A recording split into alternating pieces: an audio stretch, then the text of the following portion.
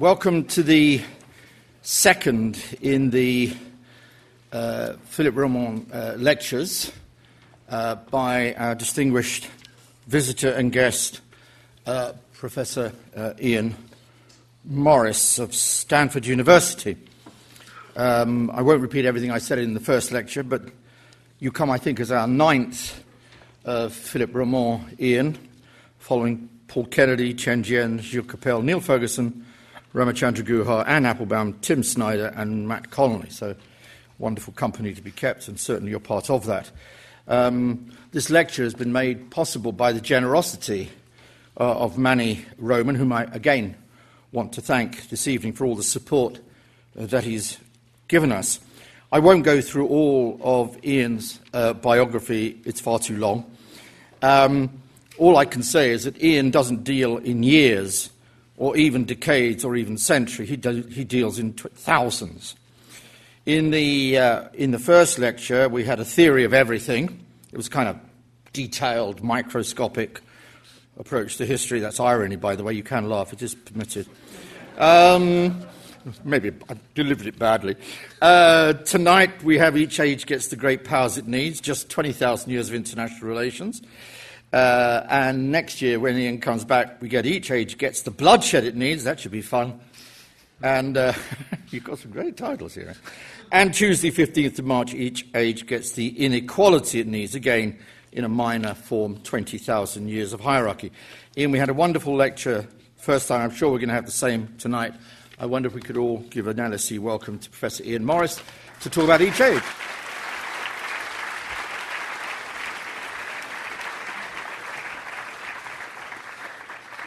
Well, thank you. Thank you for that very kind welcome, and thank you to Mick for that very generous introduction. And I would also like to thank Emilia and Bastian for looking after me so well, and Mr. Roman for supporting these talks, and lots of other stuff too. And all at the LSE for turning out here in what I guess is your final week of your term, when there's probably much better things, much more important things that you should be doing. But here you are anyway. So, well, it's great to be here again. Like Mick was just telling you, this is the second lecture in this series that I'm doing. In the first one, I was basically asking... here's the thing. Good. Okay. Basically asking... can we learn lessons from the past? And I came to the conclusion that the answer is yes, we can. That long-term history reveals to us big patterns in the way human societies have developed. These big patterns make it possible for us to search for explanations of why there are these big patterns. And if we're able to find explanations, we are also potentially able to talk about where these big patterns, where these big forces might take us next. So there's a predictive element as well. I talked about the importance of geography in driving these big patterns, about how geography drives social development, but at the same time social development drives what geography means. So the history become this sort of complicated back and forth between geography and development. I talked about how it seems to me there are sort of always two big stories playing out in history, a sort of local story and a global story. There's social development going on at a local scale combined with globalization as societies get bigger and more complex and take up more space. So that's what I talked about last time. The theme for the Roman professorship is history and international affairs. And so tonight what I'm going to do is I'm going to talk very much about the international affairs part of this history and international affairs pairing. And I am going to, actually I forgot, yes, here's my introductory slide. So I'm going to be talking, really asking two questions tonight. The first question, can we identify really long-term patterns in the system of great powers? So that's the basic question. Second question, if so, if the answer is yes, can we, and three subparts, identify the forces underlying these patterns, explain them, and finally forecast where the trends might take us next? So those are the two questions I'm going to be talking about tonight. The answers, fortunately, to both are yes. So it keeps it all nice and simple. I'm going to be drawing tonight chiefly on thinking that I started doing with two books that I've already written. I'm still sort of thinking about these things, but two books that I've already written, which I think both have tremendously clever covers. I wish I could design book covers like these, but I can't, so I leave it to people who can. But I think they have very nice covers. So talking chiefly about the sort of where I'm going now with ideas I developed while I was writing these two books. And I'm going to suggest to you, try to convince you of the truth of this, that basically when we look at the very long-term history of international relations, what we see is four basic patterns through time, which I summarise for you in this slide, giving them extremely cryptic titles that only I can understand, which I always find is really good idea when you're giving a lecture. Describe everything in terms only you understand, and you look clever at the end when everybody else understands them too. This is the plan anyway. So the first of these that I'm going to be talking about is the world of foragers. That human beings, as most people know, human beings were foragers, hunter-gatherers for well over 90% of our time on Earth. And this is a world characterized by tiny international relations. Then I'm going to talk about the age of agriculture. Human beings have been farmers for pretty much the rest of the time since we stopped being foragers. The age of agriculture is characterized by small international relations. Then I'm going to talk about inner rim and heartland, which I will tell you what those are later on, characterized by big international relations. And then inner rim and outer rim, characterized by huge international relations. So that's the basic plan for the evening. I'm going to be suggesting that the story of international relations has basically been driven by two things, scale and geography, the two big things shaping the larger pattern. Also going to be suggesting that to make sense of the big history of international relations, you've always got to be thinking on two levels, the international and the internal. How societies are changing internally and how they relate to each other as separate entities. And the two, seems to be the two always go together.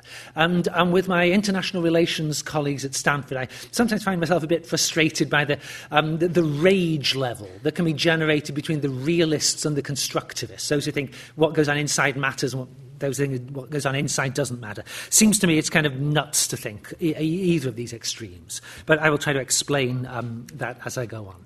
So, okay, I'm going to suggest that the long history of international relations characterized by these four phases, and my plan for tonight is a very simple one: talk about the four phases, then draw some conclusions. And then I promise I'll stop. Okay, so first, as you can probably guess, first what I want to do is talk about the first and by far and away the longest of these phases of international relations that I see, the age of hunter-gatherers, the age of foragers. So yeah, there we go, the world of foragers. Now, foragers, as again, most people well aware of this, foragers, hunter-gatherers, these are people who are characterized by supporting themselves, getting their energy from wild resources. So moving around the landscape, eating wild plants, hunting wild animals. No domesticated sources of food to support them. And being a forager, getting your energy or your food supplies from these sources, it has a number of major consequences for how you live your lives. One of the biggest of these is that because the pursuit of wild energy sources only yields very small amounts of energy from the environment around you. One consequence of this is that hunter-gatherer societies notoriously are very, very small-scale societies. Here, a couple of pictures, in this case, African hunter-gatherer societies. At one time, of course, through most of human history, all human beings lived as hunter-gatherers. One of the big global patterns over the last 10,000 years has been the gradual pushing back of people who live by foraging into places in the world that are less attractive to farmers. So they gradually pushing back until nowadays there are very, very few foraging societies left in the world, and they tend to be in places that agriculturists just don't want. So you find hunter-gatherers in the Congo basin, you find them in the Amazon basin, you find them in the Arctic and to some extent the Antarctic, places that the farmers don't really want. Hunting and gathering then yields very small amounts of energy. The societies have to be very small because you can't support enormous numbers of people. You can't support dense populations. Overall populations in hunter-gatherer societies, typically groups, dozen people or so. And if you're a forager, you might spend the great bulk of your life surrounded by the same dozen people. If we go back to, say, 20,000 BC, when everybody in the world is a hunter-gatherer, there's probably about 1 million human beings on Earth, ballpark figure, compared, of course, to 7,000 times as many now. So very, very small-scale societies. They're also highly mobile societies. If you're going to support yourself from wild plants and wild animals, you have to be moving around constantly. As different plants ripen, animals migrate around. Very, very mobile societies. Now, the result of this for the kinds of things I'm interested in tonight is that relations between hunter-gatherer groups operate on a tiny scale. It's a very, very small-scale world.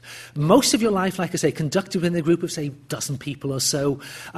You will meet up with larger groups of people. And this is something that's been observed again and again in hunter-gatherer societies. You'll have periods of the year where larger groups come together. Here's a picture from the American Southwest back in the 1930s. The Shoshone, one of the things they were famous for with anthropologists was their rabbit hunts. They would get together certain times of the year when the rabbits were all breeding particularly aggressively, and groups of Shoshone would come together and have these big organised hunts to catch and eat lots and lots of rabbits. And these hunts, you didn't just kill rabbits on them. You swapped marriage partners, you had festivals, you did a bunch of stuff. And pretty much every hunter-gatherer society in the world, no matter how small scale most of your life is, you'll have some kind of larger gatherings like this. And geneticists have explained very nicely why this has to be. That if you live in a group of a dozen people and exchange marriage partners within that group, you're going to get brutally inbred very, very quickly, and you'll all disintegrate from nasty recessive genes. You have to have larger groups you can come together with to exchange marriage partners, otherwise things are going to go dramatically wrong. So these little tiny groups do relate to other groups outside them. They do have international relations, if you want to call it that, do have intergroup relations, but they tend to be episodic relations between the groups. When they come together, they will, say, come together exchanging marriage partners, exchange gifts with each other, tell stories with each other, hold feasts. Feasting is a really big deal. Here we see some Amazonian feasting going on in the 1970s. So you have a lot of mechanisms for relating to other groups. But one of the major mechanisms for relating with other groups was clearly always fighting. And this is something that's become, I think, more and more clear in the late 20th century as more anthropologists started taking violence among hunter-gatherer societies more seriously. Fighting is a major form of conducting intergroup relations in the hunter-gatherer world. Some of these relations could operate over very long distances. In the European Neolithic, going back before 4000 BC, we find people trading stone axes down chains of exchange that extend for well over 1,000 miles. So these networks can extend over very substantial differences. Networks of trade and, judging from the anthropological evidence, networks of diplomacy as well. So the tendrils can go out a long way. But most groups interact most dynamically, most often, with other hunter-gatherer societies living within a few days' walk of their own home range. Now, the fighting part of it, this is something I'm going to come back to in the third of these lectures. Each age gets the bloodshed it needs. This has been a particularly controversial thing among anthropologists in the last few years. How much do hunter-gatherers fight? Some people believe they don't fight very much at all. Others, like me, believe they fight an awful lot. But because that's sort of a big topic in itself, I thought I would sort of just put that to one side mostly for today. So what I've been saying so far, I've been generalizing very broadly about most humans through most of human history. Inevitably, of course, that sort of generalization means there's a lot of variations going on as well. Hunter-gatherer societies do come in multiple forms, not just the tiny groups that are extremely mobile. And some of these variant types of forager societies, these are quite well known. This is a picture of a very well-known group from the Pacific Northwest, the Kwakiutl, who lived a fairly sedentary lifestyle, lived in villages that could have dozens or sometimes even hundreds of people living together in them. They, unlike most hunter-gatherer societies, they could be quite hierarchical. They'd have kings, they would practice enslavement. You'd sometimes have hundreds of slaves owned within a single village. Remarkably different from the kind of thing we normally think of as hunter-gatherers. And yet they did live by exploiting wild foods, wild plants and wild animals. And the explanation for why we get this sort of variation, this picture actually taken, I don't know if you can make out the writing on the buildings here, but taken at a point after European Americans had established pretty firm contact with the Kwakiutl. One of these buildings says, the one on the right says Boston, just above the door, and the one in the middle says Cheap. So we have traders' buildings here set up among the Kwakiutl when their societies are already beginning to change under contact with American society. But the explanation for why you get this sort of variation seems to be driven very much by the kinds of environments different hunter-gatherer societies live in. And there's a small number of places around the world, overwhelmingly maritime environments, where hunter-gatherers can generate enormous amounts of food. And in these regions, you tend to get unusually large groups of hunter-gatherers living together. They're unusually sedentary. They don't migrate around anywhere near as much because there's just a lot more food to base your village on. And they tend to be more hierarchical as well. And so this, it seems to me, this is a generalization we can make about the hunter-gatherer societies. The richer the resources of the environment they live in, the more the groups become big and sedentary, the more hierarchical they become. Most hunter-gatherer societies are extremely mobile, having relations just with the groups immediately around them most of the time. So that, I think, that is a quick characterization of the bulk of the history of international relations throughout the time humans have been on the planet.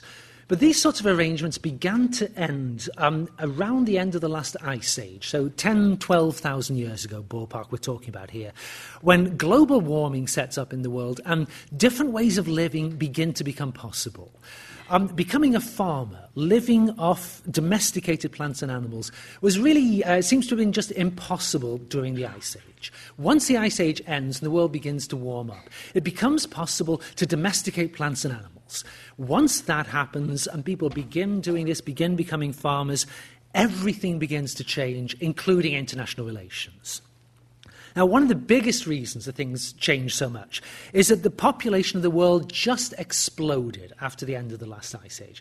This is a very rough schematic set of estimates of what global population was like between 8,000 and 1,000 BC. It goes from maybe 5 million people on Earth about 10,000 years ago to something like 120 million people on Earth 3,000 years ago. So this, I mean, obviously we're talking about an extremely long period of time here, 7,000 years. But the population of the world increases by more than an order of magnitude. Also, though, one thing that needs to be added to a graph like this graph is just giving us a millennium by millennium set of estimates of what world population was like. The reality was actually much less even and smooth than this. And the next slide is a graph produced by Professor Steve Shannon at UCL, the Institute of Archaeology, using radiocarbon dates to try to get a sense of, just looking at Europe in his graph, but try to get a sense of what shorter-term fluctuations were like. And this is the graph that he came up with, where the dotted line basically represents a sort of smooth exponential population growth we saw on the last graph. The solid line, I won't go into exactly what's being graphed on the vertical axis here because it all gets quite complicated. But the solid line basically is showing you the wild swings you get around this long-term, smooth, exponential growth. For the people actually living during these thousands of years, life was characterized by booms and busts. You get these great population explosions followed by catastrophic collapses as thousands and thousands of people would starve. So it's a very wild ride. The long-term picture, though, is population grows enormously, the sizes of communities grow enormously, and people settle down more and more, live in the same place for longer and longer periods. And this is a couple of pictures of one of the most famous of the sites of the early agricultural period, Çatalhöyük in Turkey, excavated by my Stanford colleague Ian Hodder. And at the left you see a reconstruction of what the site might have looked like around 6,500 BC. At the right you see them in the process of excavating the site. And I should say that is not what a normal archaeological site looks like. Because Çatalhöyük is such an important site, one of the most important sites in the world, they have all these corporate donors, and they get to build this great plastic lid over the site so that everybody gets to dig in the shade. It's absolutely beautiful. When I was digging in Sicily, we did not have a big plastic lid over our site. We dug in the sun and we sweated all the time. Remarkable site, but a very, very special site. But this is the sort of town that increasingly is emerging around the world as the farming age proceeds. Settlements get bigger and bigger.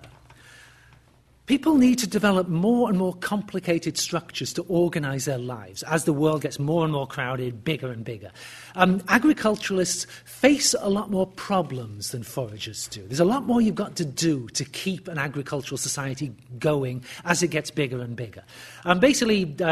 Social scientists would say they're confronted with more and more collective action problems. So they've got to solve ways of working together to make things keep running. And here, a few examples: Roman solutions to collective action problems. An aqueduct marching mile after mile across what's now the deserts of Tunisia.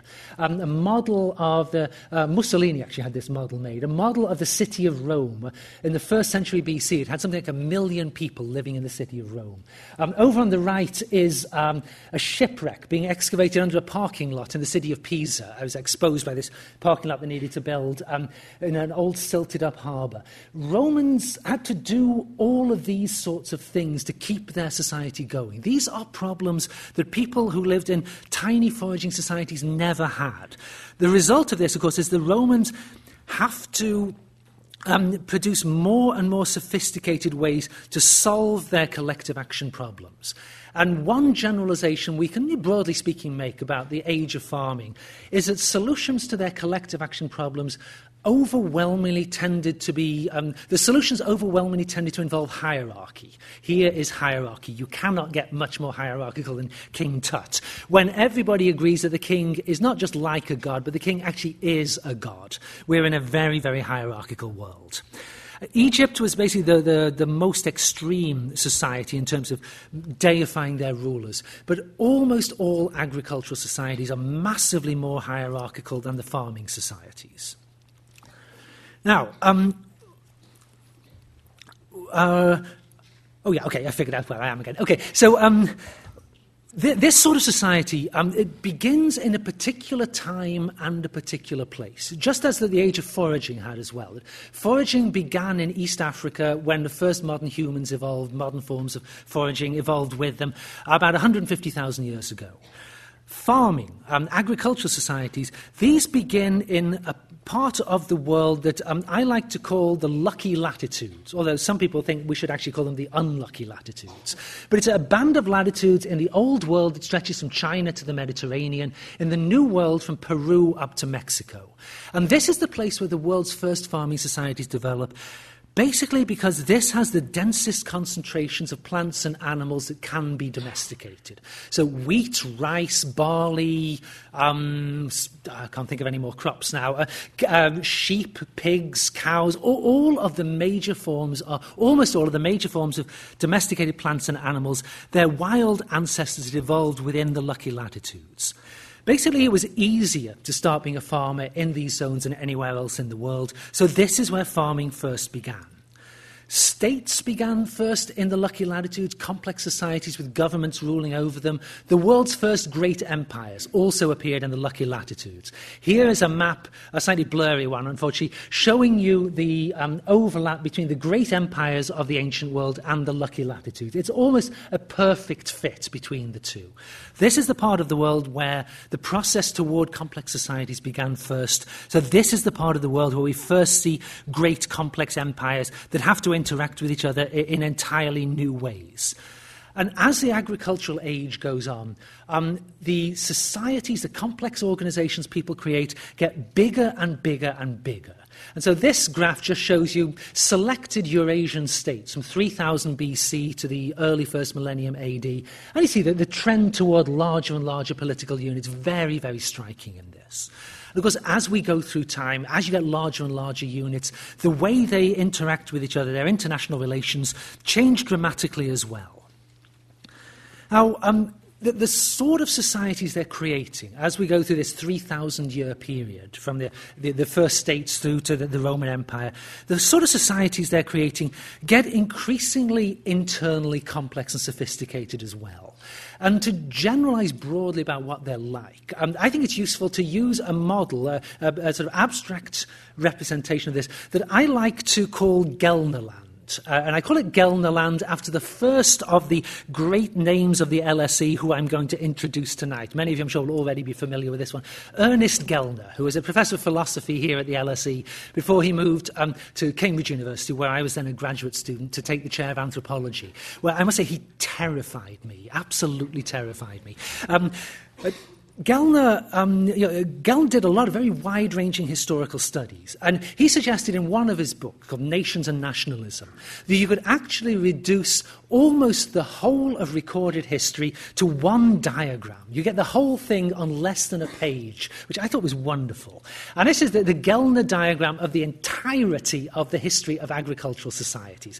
And I think it's kind of a useful diagram for thinking about how international relations evolved. And basically what it is, obviously, is a visual representation. And he says, this is supposed to represent for you the internal structures of pretty much all agrarian states that ever existed. And the key things we're looking at in this diagram. He says, up at the top of the diagram, and can you still hear? I'll yell from over here. Up at the top of the diagram, we have different kinds of elite units, elite groups, so military groups, administrative, clerical, commercial, but elite groups tend to be very wealthy, but their great characteristic, says Gellner, is that they operate across the whole of the polity, across the whole of the state, whether it's the Roman Empire or something really tiny. The elite groups operate across the whole area. They share a common culture. The different layers within the elite will feud with each other, but they share this common elite culture. So if you're a Roman aristocrat, you can go from northern England to Syria, having the same kind of dinner parties everywhere you go, speaking in Latin or Greek, eating lark's tongues, making jokes about Homer. Everything will be fine, as long as you stay within your elite set. Now, this elite group, it's separated off from everybody else in Gellner's diagram by this here, the thick double line, sharp division between the elite and everybody else. What Gellner called laterally insulated communities of agricultural producers, what the rest of us would call peasants. Gellner says laterally insulated. What he means by that is peasants don't get out much. You live in your village. Different villages in a state might speak virtually different languages. Peasants don't get out much. And more to the point, says Gellner, the guys at the top don't go down much. If you went across the Roman Empire having your lark's tongues for dinner everywhere, that's fine. But if you go 5 miles from the great estate you're having dinner on, you're going to find people who don't speak the language anymore. They have no idea what you're talking about. They never seen a lark's tongue in their lives. They're living almost on a different planet. There's such a gap between the elite and everybody else. And he says the social structures are set up precisely to perpetuate this gap between the elite and everybody else. These are rigidly stratified worlds, very different in a number of ways from the kinds of world that we kind of live in nowadays. So the agrarian age is like an agglomeration of these sorts of societies with very particular internal relations and very particular external relations as well. They are able to project power much more than hunter-gatherer, forager societies were able to do so, able to reach out much more into the world around them. So they come at the Roman roads, carts with oxen to pull them, stuff like this. They're able to project power much more. But, judged from the sort of world we live in, their ability to project power through space is still very, very limited indeed. So what tends to happen is you get that the world will be broken up into these regions dominated by one great power, but the regions are really very, very separate from each other. International relations in the agrarian age tended to be largely predatory. Tax and plunder were the major ways for societies to dominate one another. You go and steal everything from other people or institutionalize it and steal from them over long term. there certainly were large-scale networks of trade. And here's quite a famous map of the sort of networks, overlapping networks that grew up across Eurasia in the 13th and 14th centuries AD. But compared to the flows of wealth generated by state power, by military power, the tax and plunder, the trade revenues were generally relatively small in the agrarian world. And because no one is able to project power very far by modern standards, what tends to happen is that, particularly in the Lucky Latitudes zone, that we see the Old World version here, within the Lucky Latitudes, you tend to find these zones breaking up into 4 or 5 major regional concentrations of power. And these sort of concentrations, they do shift, but they are very long-lasting. So we tend to get one area in China, another in India, another around Iran, and then the western end, the Mediterranean and the Near East. Sometimes it's all one area, like under the Roman Empire. Sometimes it's 2 separate systems. Very few people are able to breach the lines that divide these regional systems within the Lucky Latitudes. Alexander the Great, he's one who does. The early Arab caliphs, they do this again, but very, very unusual. The Roman Empire is really the only one of these great systems that was a major sea power. Power and power projection almost entirely based on land power. So international relations within the Lucky Latitudes tend to be defined at this sort of regional level, and you'll get empires going to fill up a particular region. Outside the Lucky Latitudes, we don't have societies of this complexity. International relations are much more like what I was talking about, the hunter-gatherer age. But in an important sense, the world is gradually getting bigger while as agrarian societies develop. And what I mean by this, coming now to the third of my topics, the inner rim and the heartland, what I call the big age of international relations. To understand what happens, starting really in the first millennium BC, I want to turn now to the second of my LSE greats tonight, if I can make the point to go, Halford Mackinder. I think he was the second director of the LSE, was he? Second director of the LSE, explorer, geographer, adventurer of all kinds, very good administrator as well. Mackinder was one of the founding fathers of modern geostrategic thought. And in 1904, he delivered a very famous lecture to the Royal Geographical Society, suggesting that we could make sense of the entire strategic history of the world in terms of one map. You may have noticed with Gellner and Mackinder, I really like the one map, one diagram approach to history. It makes it so much more understandable. But this is an actually slightly messed up version of Mackinder's map, which I drew some lines on to make it a little bit clearer. But Mackinder said, you want to understand the long-term history of international relations, what you've got to start from is the recognition that Eurasia, I have a pointer, I think, here, so, but I can't make it work, so never mind. Well, I think you probably all know where Eurasia is anyway. Eurasia is the heartland, the core of the world system. And he says Eurasia divides into 3 broad areas: the heartland, roughly speaking, inner Asia, what he calls the inner rim, so a big part of Europe, South Asia, much of East Asia as well, and then the outer rim. And what he meant by inner and outer rim was inner and outer relative to the great band of oceans, the Atlantic Ocean, Indian Ocean, Pacific Ocean. He says this tripartite geographical structure, this explains everything that you need to know. Now, the reason Mackinder says this is that the inner rim, more or less, although it's a bit messy on this diagram, but the inner rim more or less maps onto what I was calling the Lucky Latitudes, the zone of the great empires in ancient times. And, Mackinder points out, from the beginnings of civilization for thousands of years, the states of the inner rim, the states of the inner rim sort of dominate international relations. Of the first 5,000 years of recorded history, all the world's great powers are nestled in this band here, and to a lesser extent in the band in the New World as well. South of the inner rim, we've got impassable oceans. The ancient societies could not really use these oceans very much. North of the inner rim, we've got the long band of steppe grasslands, where it's very difficult on these arid lands for people to build large, complex civilizations.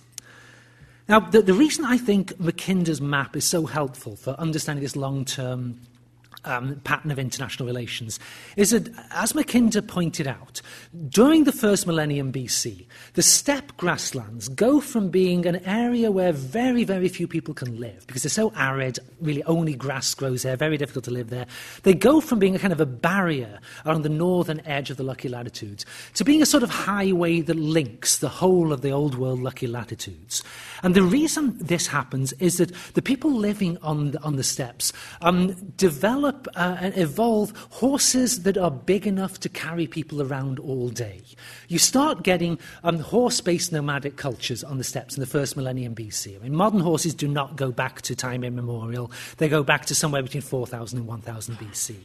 Once that begins to happen, the steppes are converted by horse nomads from being a barrier to movement to being this kind of superhighway of movement. And here is the most famous example of this, Genghis Khan and the Mongols of the 13th century AD. Horses, what happens here is people breed big horses on the steppes. It's difficult for people to live on the steppes because only grass grows there and you can't eat grass. However, horses can eat grass and you can eat horses. And the large-scale colonization of the steppes, initially it's by horse herders who eat the horses. Then they domesticate, they breed the bigger horses they can ride on, and they become mobile horse nomads, moving herds of horses and cattle around the steppes, and basically being parasitic of the animals who are being parasitic of the grass. And the grass, of course, is parasitic of solar energy, using photosynthesis to convert that into energy that everybody else can then use. Societies based on horses and horse mobility, these become enormously militarily powerful societies. The horse gives them enormous striking power. They can move very quickly over very, very long distances. And the first millennium BC, this is the initial great age of asymmetric warfare. And when the US invaded Afghanistan in 2001, a lot of us in ancient history got phone calls from journalists asking us, is this the first time the world has had to deal with asymmetric warfare and what's now going on in Afghanistan? To which the answer was no.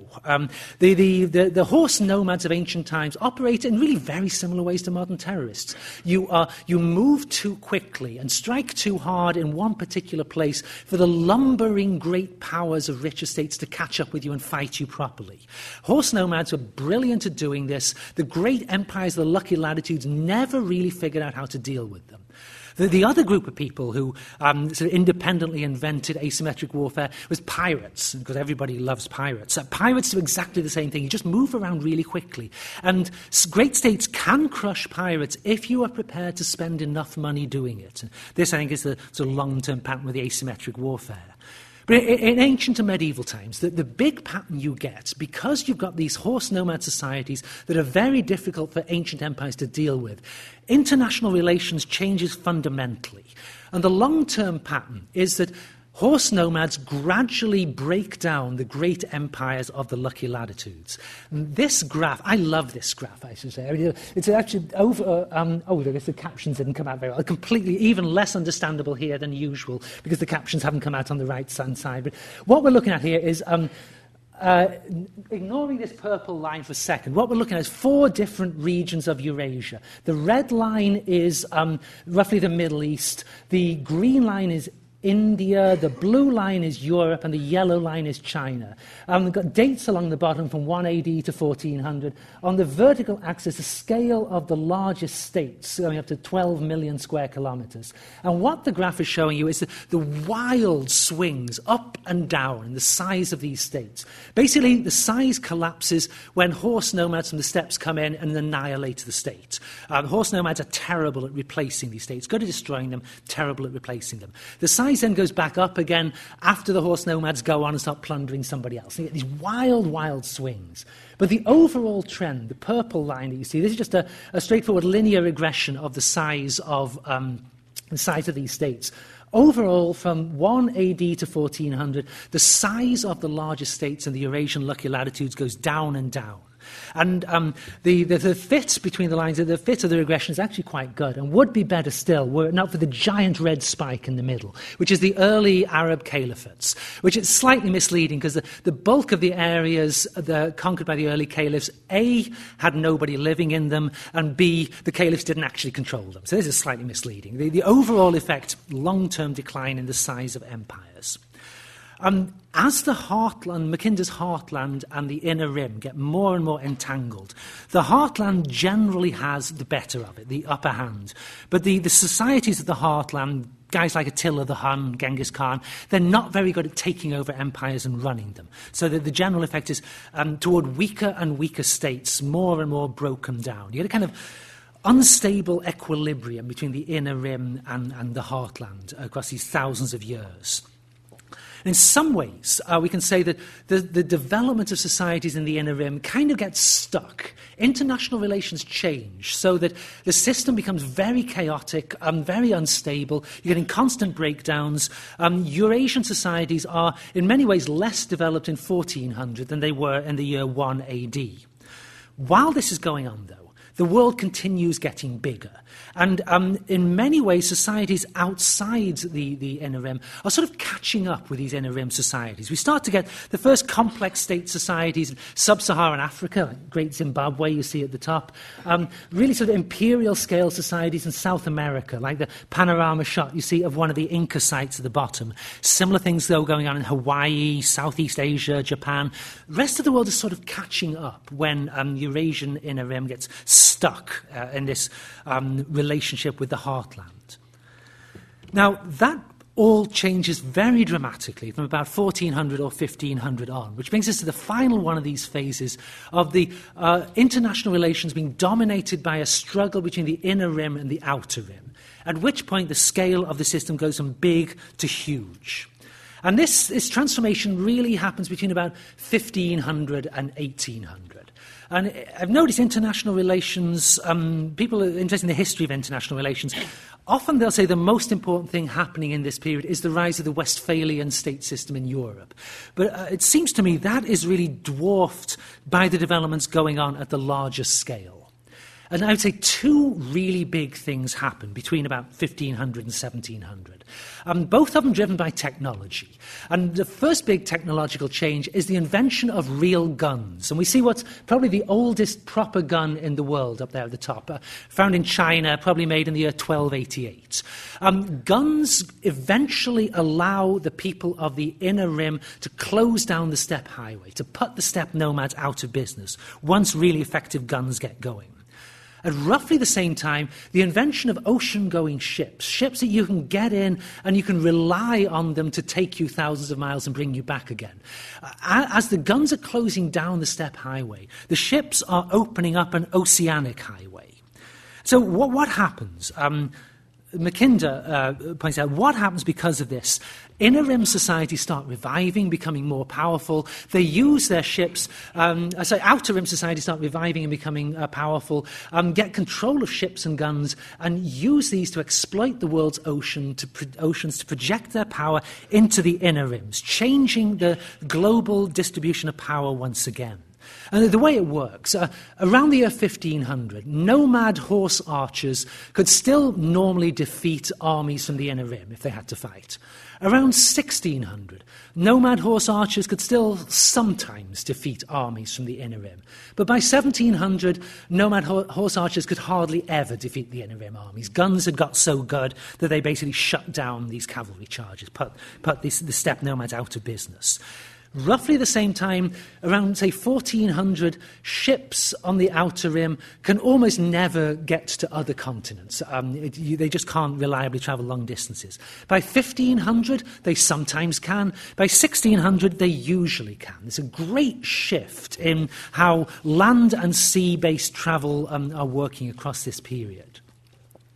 Now, it plays out differently in different parts of the world. Between 1500 and 1700, Europeans on the outer rim are able to overwhelm the Americas. European diseases annihilate the population. Europeans basically take over the Americas. In the Asian Inner Rim, Europeans are much less successful at first. They don't have the advantages of diseases. And so even though their ships and guns allow them to come to the coasts of the great empires of the Inner Rim in Asia, as late as about 1750, the Europeans have usually only got very small toeholds around the coasts. And this map, like most maps you'll see of 18th century empires, this actually wildly exaggerates the scale of European control around the shores of the Indian Ocean, and actually in the Americas too, in the 18th century. Europeans are just kind of clinging on up till about 1750.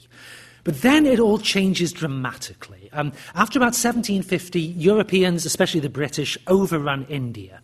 After about 1850, Europeans, especially the British, overrun East Asia as well.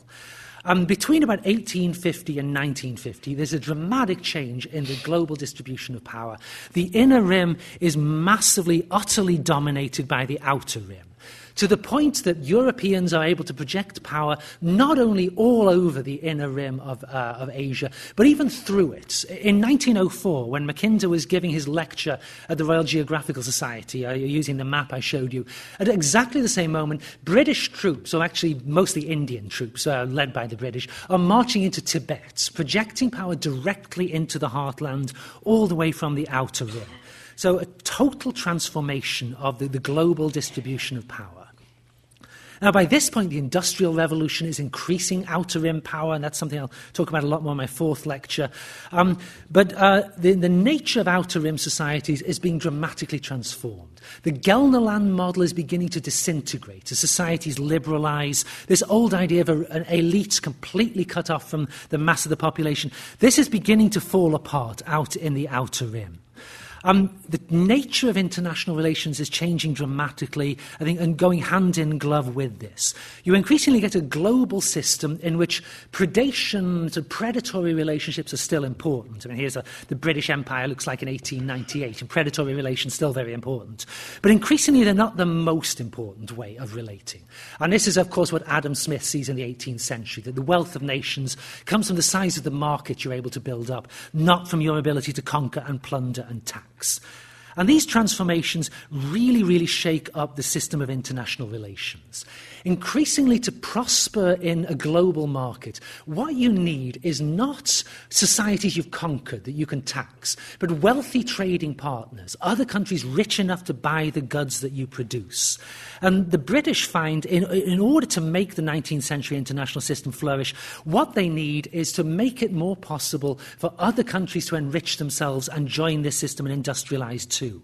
By the end of the 19th century, countries like, again, we seem to have a slight problem with the captions here, but what we've got, the green line is the United States, and we're looking here at GDP measured on the vertical axis, dates along the bottom. Well, the blue line is Britain, the green line is the United States, the red line is Germany, and the yellow line is Japan. And what we're looking at here is the way Britain's trading partners, the way Britain gets much, much richer in the 19th century, but the trading partners get much richer still. In the 20th century, let's see what happened to the captions on this one. In the 20th century, we see we've got the captions this time. Rather similar sort of trends playing out. The USA in blue, China in red, the next three biggest economies in the world in green, blue, and purple. Very, very similar sort of pattern to the 19th century pattern. But this time it's the Asian Inner Rim, which has been the main beneficiary of being enriched by being drawn into this global system of international relations and trade networks. One of the big consequences of this has been the destruction of the old Gelderland system. Societies are finding the more they adhere to this sort of model of how they work, the less well they're able to flourish in a modern, internationalized, globalized system. Now, I think this is one of the big reasons why the Inner Rim has been so amazingly violent during the 20th century.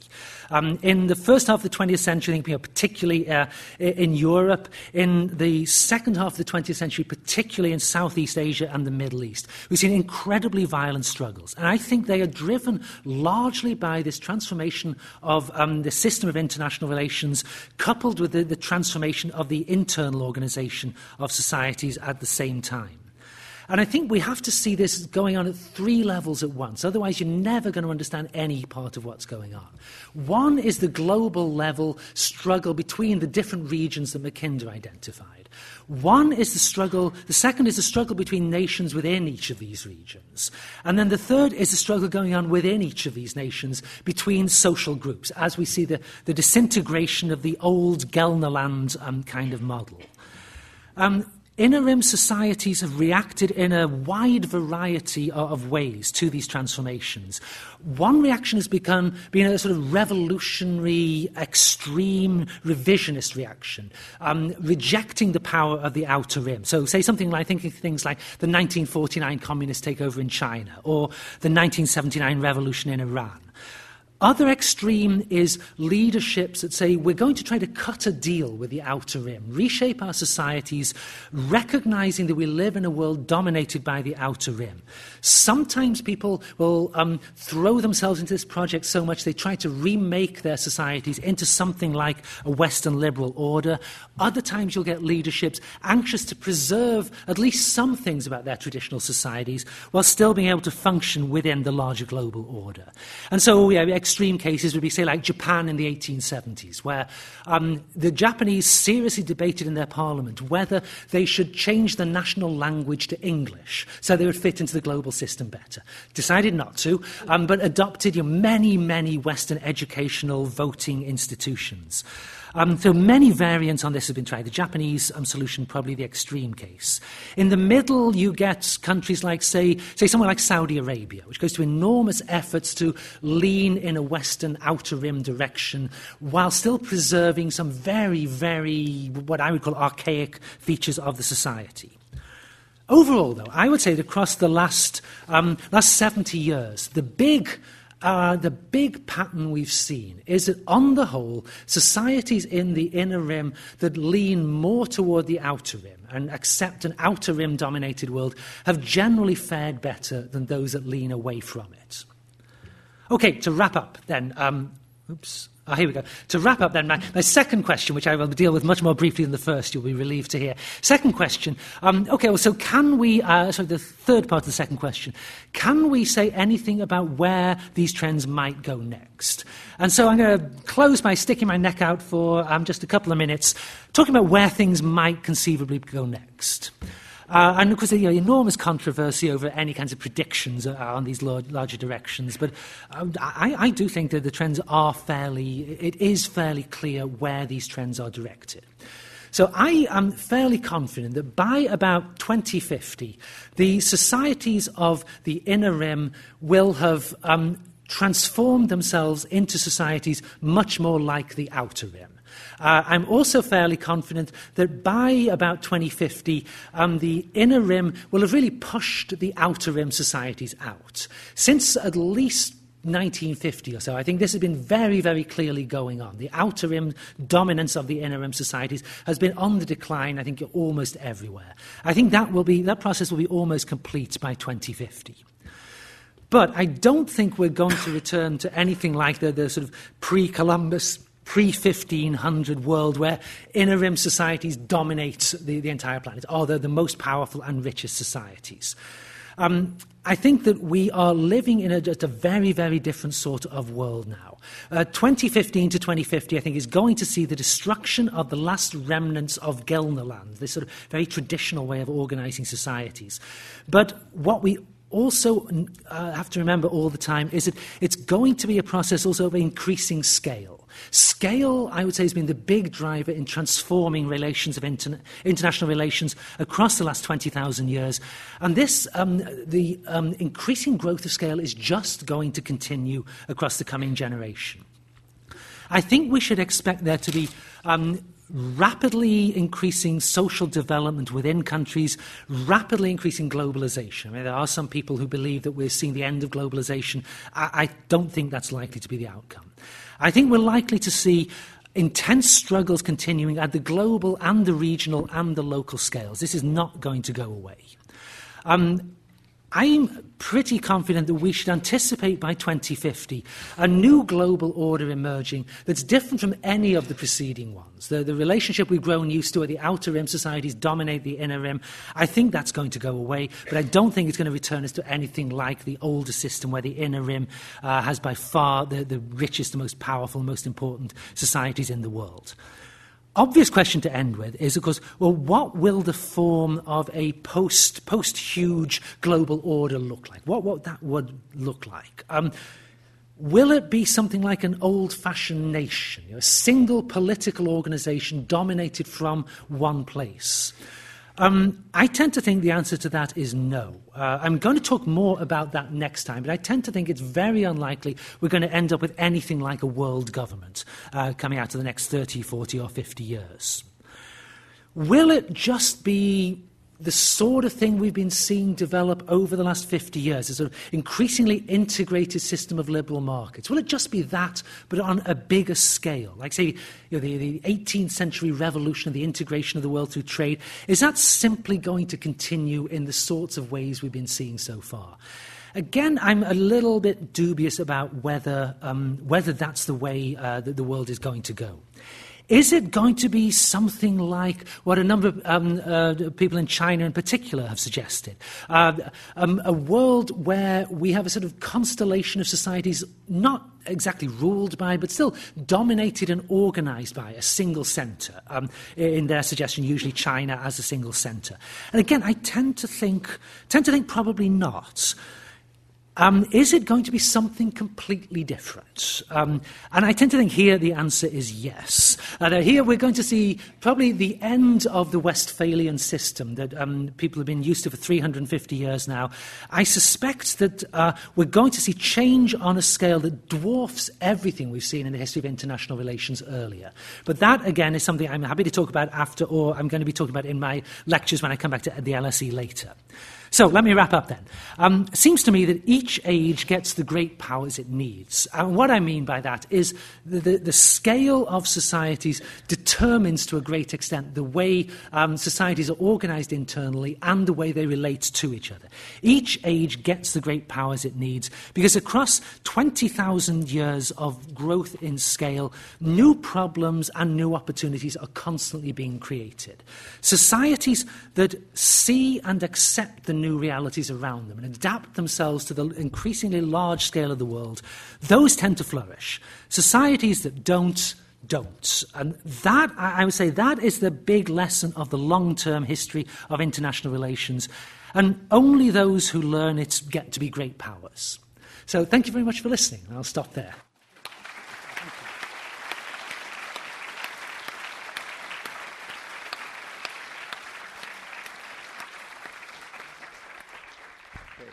Ian, do you want to remain up standing? Sure, yes. Yeah, sure. Okay, thanks very much. Well, very popular lecture here at the LSE, if you quote Gellner and Mackinder. And well done on your predictions. You're a very brave man. Donald Trump will be happy to know that China's not going to take the world over. Let's open up very, very quickly. I think there should be one or two questions. We've covered 20,000 years of history, and you've made about 8 predictions.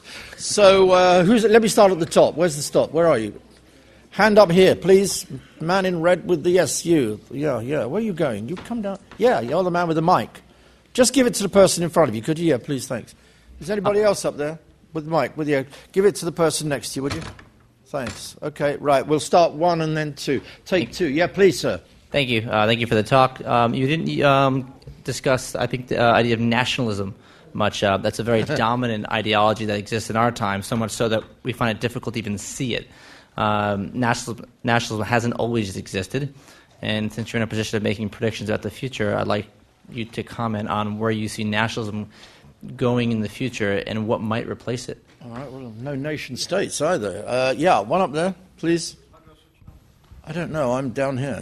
I'd like to go back to Mackinder. And one of the things that he says towards the end of his lecture in 1904 is that Russia is only the tenant of Eurasia. And he sees 2 main challenges. One, of course, is from Germany. If there was some kind of link-up between Germany and Russia, and of course we saw that playing out in the first half of the of the last century. But the other one is if China could modernize itself. And he thought that would be done by the Japanese. Of course, that didn't turn out like that. But he thought that China offered a unique combination of being a rimland power with a large maritime frontage and extending far into Central Asia. And it seems to me that we see this happening now through China's plans for the new Silk Road and also its plans to push the United States back beyond the second maritime line. And of course, the third figure that you didn't identify was Spickman, and he pointed to the importance of the United States and its ability to preserve a balance in Eurasia. Right. And that really is what we're seeing, a conflict between the United States and its transatlantic and trans-Pacific partner, and China pushing across Eurasia through the new Silk Road. So I think that's what it's all about. Very good. A little bit of tough-nosed realism at the top of the lecture theatre there. There you go. More to come. What happened to nation-states and nationalism? Okay, well, a couple of very broad-ranging questions there.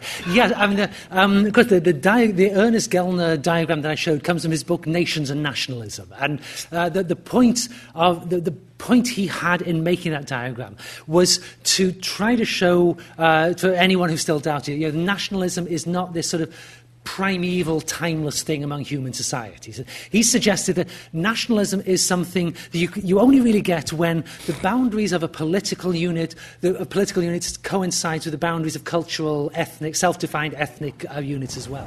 So when people in the state of Germany think of themselves as a German nation, then you can have German nationalism. And he was saying that in the pre-modern societies of the type we saw in that diagram, that sort of thing doesn't really exist. Because by definition, these states are multi-ethnic states where the peasantry will generally feel themselves to belong to a completely different ethnic group from the rulers, who are just people off a different planet, really. And so in Gellner's point, which I think was a very good one, was that nationalism becomes a major force in world history at the point that the geographical and the cultural, political boundaries start to coincide, and that's not something that really starts happening until the 18th century in Europe. And I think the point I'd like to take away from that is that nationalism is something, it's a historically specific thing. It developed in a very particular set of circumstances, and as those circumstances change, we should expect nationalism to go away to a great extent as a major force in the world. And obviously nationalism is still a major force in the world, but I would say less so than it was 50 or 100 years ago. And my guess is that across the 21st century, we're going to see nationalism mattering less and less and less. And I think, to my mind, although again, all of these things are very controversial, of course, but to my mind, one of the clearest signs of that is the increasing importance of both organizations above the level of the nation state, things like the United Nations and, for all of its woes, the European Union, but also organizations below the level of the nation state. The remarkable amount of power that a number of NGOs now have, many corporations now have. And to me, it seems fairly clear that even within our lifetimes, or at least within my lifetime, a nice long one, we've seen a major shift in power away from national governments toward other forms of organization. And so I tend to think that is just going to accelerate across the next 100 years. But the question about Mackinder, Mackinder is an extraordinary guy. I'd actually got to admit, I'd never heard of Mackinder up till a few years ago, when the journalist Robert Kaplan was a big fan of Mackinder, and I read an article written about Mackinder, and I thought, oh, that sounds really smart. And so I went off and read quite a few of Mackinder's things and was deeply impressed. And one of the things I like most about Mackinder is I think he was one of the first people to recognize that while on a human time scale, physical geography kind of doesn't change. The physical geography of the world hasn't changed that much. Geography, nevertheless, does change radically through time. The importance of what particular physical things about the world means changes radically. And so something like you were mentioning with Spickman about the US and the importance of the US. The fact that here we've got a state that borders both the Atlantic and the Pacific Oceans. This gives us this unique strategic position in the world, unique ability to project power around the globe that Of course, Britain didn't have anything like that. But, of course, that only matters once you're at a stage of development where you can exploit these oceans, where you can reliably send your trade and your battle fleets across the Pacific Ocean, which is really, you're talking 19th century, really, by the time that becomes a major force. And one of the things that I thought Mackinder handled absolutely brilliantly was recognising how these geostrategic factors change through time. And, of course, all the things you're saying about Germany and its position between the heartland and the outer rim, and how Germans are obsessed with the danger of being crushed between the two. People like Russians and French are obsessed with the danger that the Germans are going to get control of the other lot and unite the heartland and the inner rim against France, or unite the outer rim and the inner rim against Russia. But these things change over time. And some of the recent developments suggest maybe Germany's strategic dilemma has not changed quite as much as we thought it had. But these are things that change over time. And I felt that's the great lesson that Mackinder taught. Mm. Thanks very much. By the way, nobody reads Mackinder any longer at the LSE, but they all read him in Beijing and Moscow, I've noticed recently, which tells you quite a lot about Mackinder, I think. Mary Calder and then Robert Cooper, sorry. Yeah. Well, thank you very much for a wonderful lecture. Thank you. I love big picture lectures. Waiting for the but, Mary. Well, my but has to do with how you define the forces underlying these patterns, because what struck me was that your first two phases were very different from your second two phases. Mm-hmm. Your first two phases seemed to be about how people live, agriculture and foraging, whereas your second two phases seemed to be about geography. And as a great fan of Gellner, his key point was that what changed this little description of the agricultural world was industry. Mm-hmm.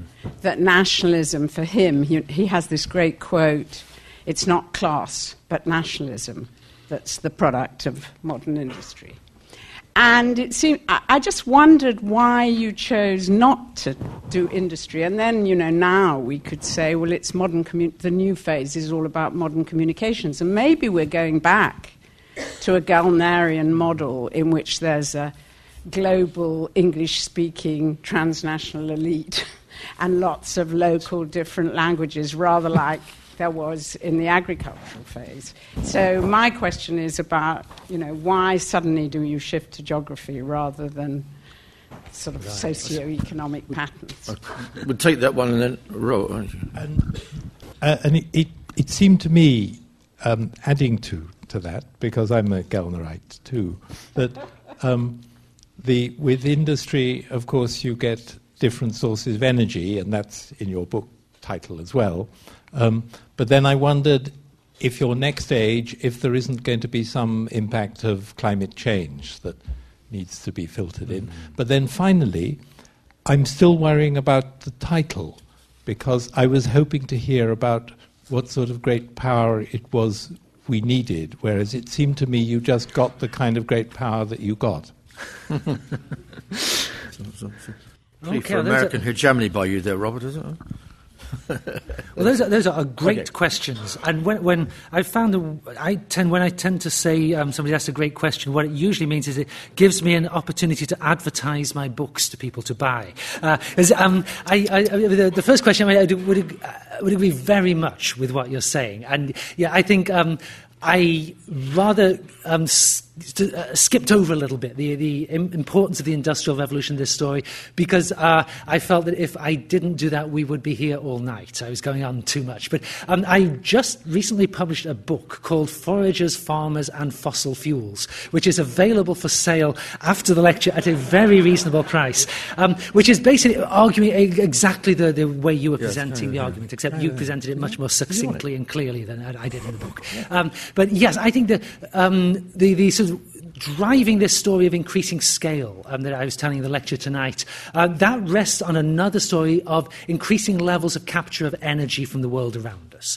And there have been these three major systems of this. One, the foraging system driven by extracting your energy just from wild plants and animals, where it's very unusual for foraging societies to extract more than, say, somewhere between 5,000 and 8,000 kilocalories of energy per day per person from the environment around you.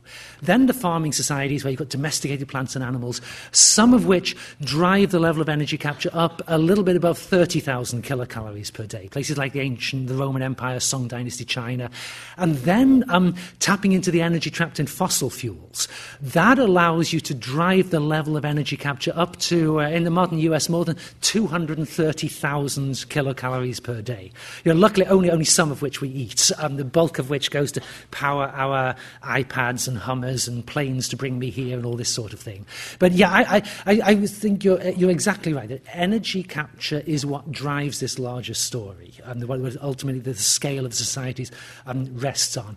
And the transformations of energy capture in the 21st century, moving on to the second question, the transformations of energy capture in the 21st century, I think are likely to prove decisive in how exactly this story turns out, and how the increasing scale of societies works out, and what kind of organisation is going to work best within that world. And obviously I'm not sticking my neck out particularly in suggesting that fossil fuels made possible the world that we live in. All the good things we're used to are here because of fossil fuels. The fact that we no longer have a life expectancy at birth in the low 20s, we owe that to fossil fuels. However, if we continue burning fossil fuels, we will destroy the whole planet, and we will go back to having a life expectancy in the low 20s. So something has to change in the system of energy extraction, and something has to change in the organisation of interstate relations. And I think, if we're going to understand what kind of great powers we get in the late 21st century, systems of energy capture are going to be absolutely vital to this. My friends in Silicon Valley assure me, and they would not lie to me, they assure me that we can rely on dramatic advances in solar energy over the next 50 years, and everything will become great. Because ultimately, all of our energy systems are based on solar energy. And we're going to get much, much better at capturing it. And if they're right, then that potentially has tremendous implications for the system of international relations. But yes, I was a little timid on that point in my conclusion, because I don't actually have a prediction to make on exactly how that's going to turn out. Okay, I've got two. There's one down here and one at the back. Yeah. Danny. Okay, thank you. Danny Kwa, LSE Economics Department. Hi. I wanted to press you a little bit on your view that everything will be different going forwards. And to do that, I'm drawing an analogy with your answer to those who had asked about asymmetric warfare. Mm-hmm. And I wonder if instead we might be going back to an inner rim and heartland system. And the analogy I'm trying to draw is the following. Today, in the heartland, or the inner rim, depending on how you look at it, we live in an internet information infrastructure-driven society. Everything that we do is built on our internet infrastructure. It is more pervasive than anything else we've seen. It is global and more far-reaching. But at the same time, we've become even more dependent on it at individual, fragile switch points. And I wonder if those switch points are going to be our undoing, in the sense that cyber warfare can be conducted by individuals or small groups of hackers, the way Anonymous rose in opposition to Daesh, for instance, after Paris. They are now the equivalent, the counterpart of the nimble, modern, nomad horse archers that used to wreak such damage to the lumbering central powers. Are we back in that age? Are we heading towards that? Thank you. Thanks, Danny. And at the back? Yeah. Yes. Yes, you, yeah. Yeah, you were talking about international relations and globalization and, I guess, sharing cultures. I was wondering if your research throws any light on the following. In developing those international relations, Western Europe seems to have shared all of its cultural genius, biology, Darwin and Crick, physics, Newton, the German quantum physicists, all of that good stuff, democracy, socialism, communism. We seem to have shared pretty much everything that people hold dear across the world with the rest of the world. Mm-hmm. And it looks like we've never we've never had it the other way around.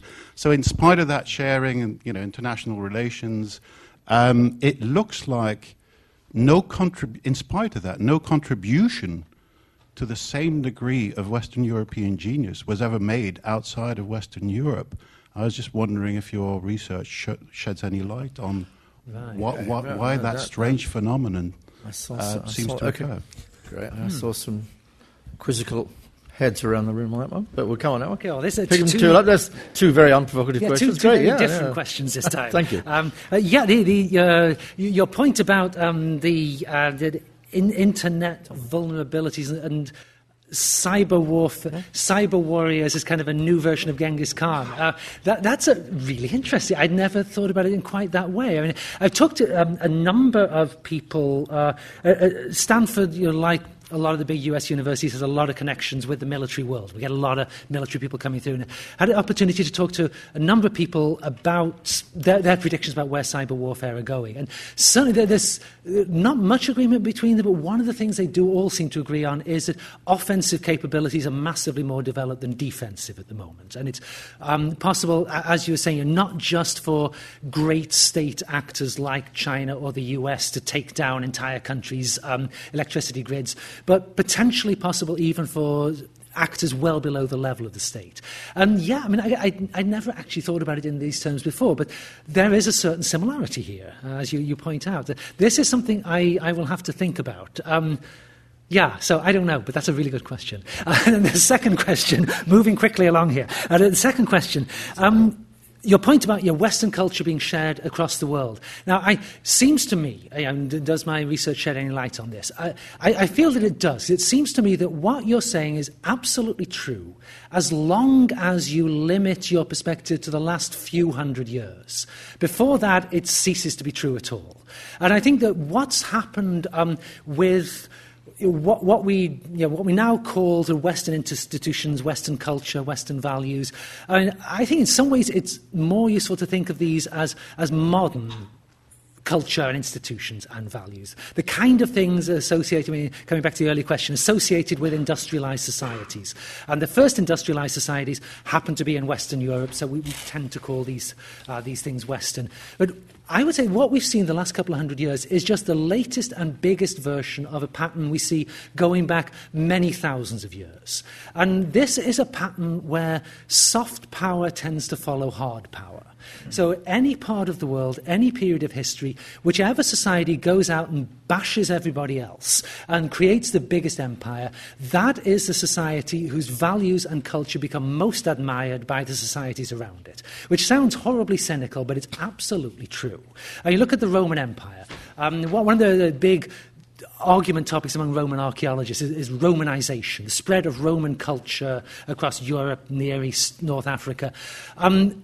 As the Roman Empire expands, people start emulating Roman ways of doing things. And the Romans were very aware of this, wrote a lot about it. If you look at East Asia, as China gets unified into a single empire, and particularly the early Han Dynasty empire in China, you get the spread of Chinese culture, values, institutions to societies around them. And plenty of other examples we can look at as well. The creation of the early Muslim caliphates. Plenty of other examples we can look at. And in every case, I would say there's two things going on. One is the sort of very cynical thing. People admire the biggest bully on the block. And the values and institutions of the biggest power on the block are the ones that people flock to. And not a very nice thing to say, but it seems to be true. And the second is that a lot of the time, at least some of the institutions and cultural developments of the biggest power on the block simply are superior to the rivals available, the rival versions available. So, like European science and mathematics were simply superior to the competitors.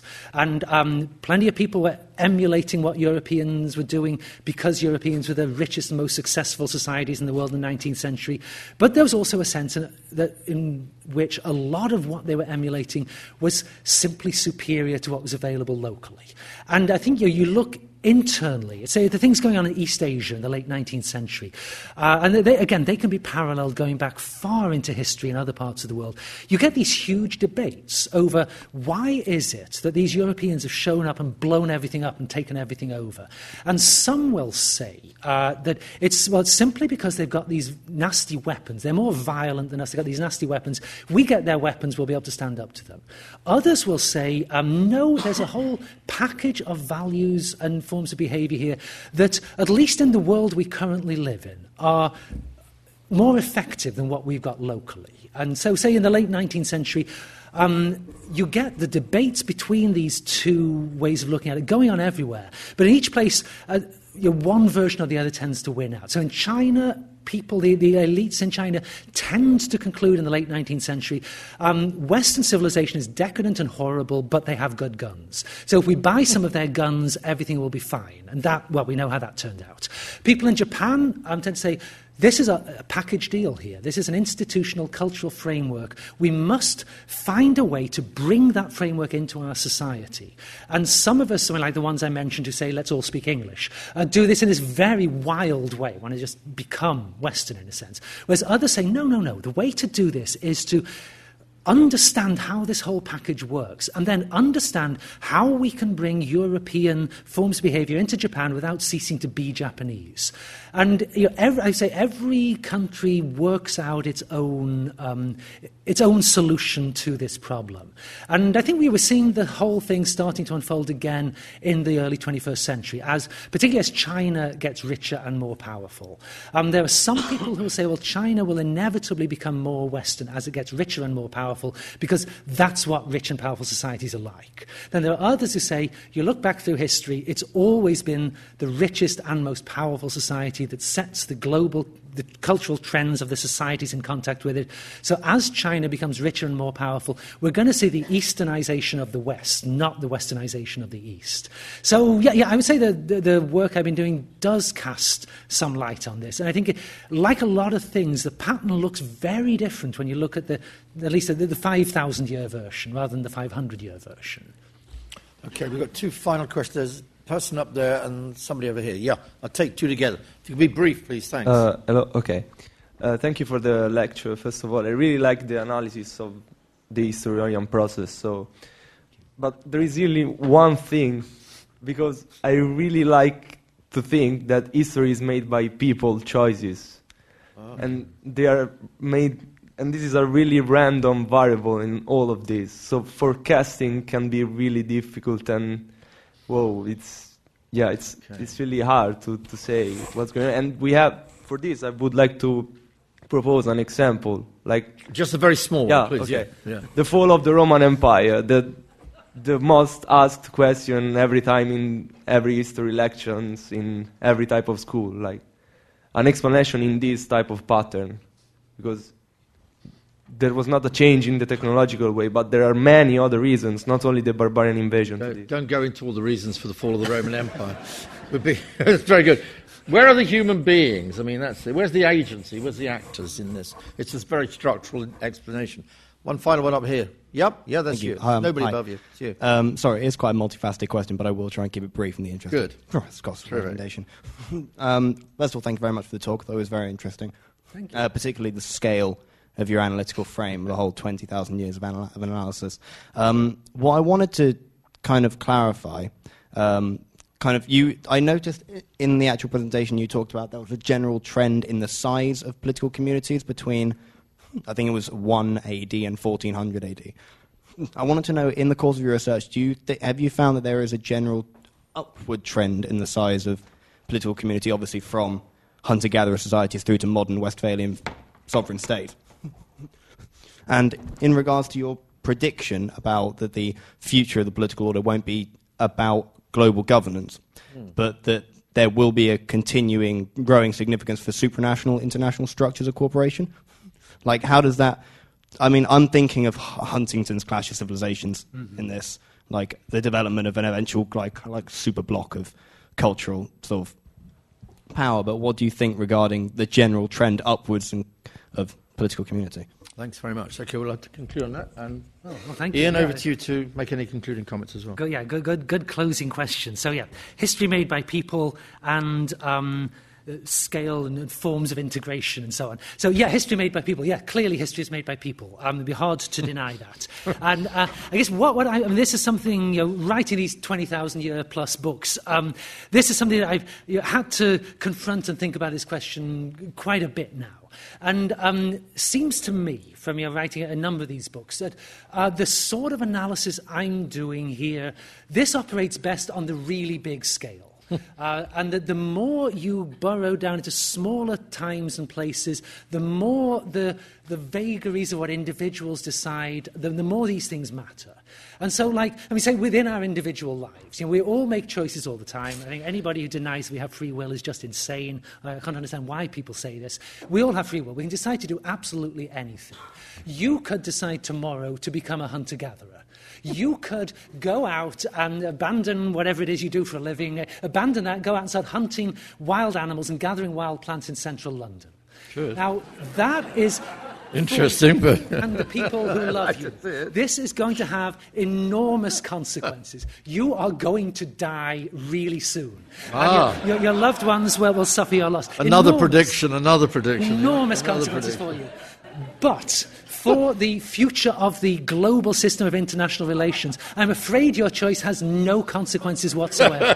And this, I think, sadly, sad to say, and this, I think, is true in, obviously this is a slightly extreme example I'm taking here, but this is true all across the board. I mean, you can say the decisions of a particular emperor or president or prime minister can have catastrophic consequences for that country. You can decide in 1956 that invading the Suez Canal is a really good idea, and discover, I was mistaken about that. And this has enormous consequences for your country. But how much of an impact on the development of the global system of international relations did the Suez blunder have? Not that much. And I think this is true of basically any kind of question you can look at. The more you're dealing with the 10, 20,000 year scale, the more the individual decisions start to become the background noise. And so I think the bigger the scale you look at, the less the individual agency matters, the more the study of history starts to look like the study of biological evolution. And when I say that, it makes all my colleagues in history departments want to kill me. But I think this is absolutely true. Can't imagine why. So I will leave that topic immediately. And I go to the other question as quickly as I can about the changing scale in the 21st century. And if I don't think we're moving toward a global government, then what exactly do I have in mind?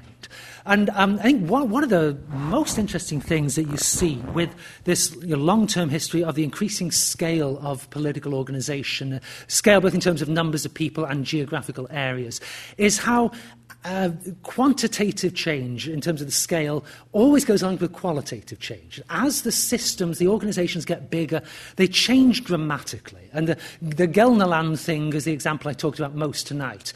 But I think another really big example of this is, say, as we move from, say, 1500 to 1800, the size of the biggest organisations in the world, the empires run by Western European powers, these things get enormously bigger. And for the first time, you're getting truly global organisations developing.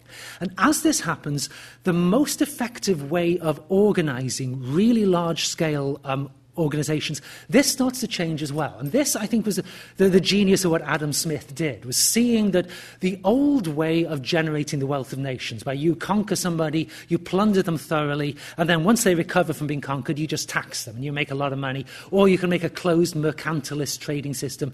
That no longer applies in the 18th century when you get in these global empires. And he suggests this radical idea that the best thing the British could possibly do, although he says, I know you're never, ever going to do this, best thing you can do is walk away from the American colonies. Just let them go.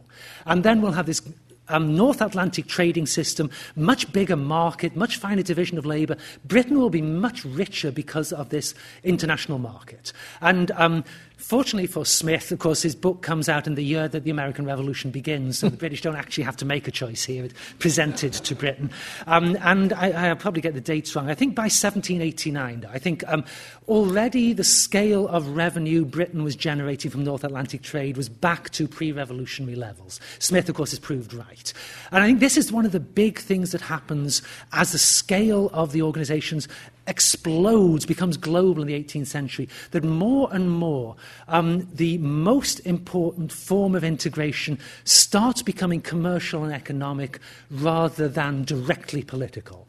And that's why I would say, even though there are more nation states and more independent governments in the world now than ever before, we simultaneously live in a world that is, in a really meaningful way, more integrated than ever before. That economic and, to some extent, cultural globalization are gradually becoming more important than the nation-state system.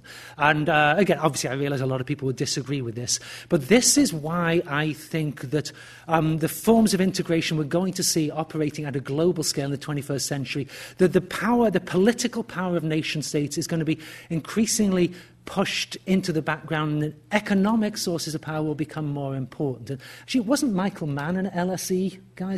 Yeah, so another LSE great, Michael Mann, the sociologist, this is basically what he sort of says as well. So on the note of great LSE people, I should probably stop there. The only conclusion I have then, Ian, is why aren't you here too? You know, I mean, we could add you to that pantheon, you know, rather than staying in, you know, the far west fringes of the outer rim of the United States. However, well, let me make a few announcements before, please. Firstly, the announcement for the next lecture on the 9th of February. We've got bloodshed, 20,000 years of it. And then on the 15th of March, 2 days before St. Patrick's Day, we've got inequality, 20,000 years of that. More importantly, Ian did mention it, and I'll mention it again. This book, and I think the book on the West, is outside. So if anybody wants to purchase a copy, you could bring it back up here for signing, if you could. I'd also like to thank all of you for coming along tonight in this last teaching week, at least for the LSE. Most importantly, I'd like to thank our lecturer this evening, Ian Morris. Thank you very much, Ian.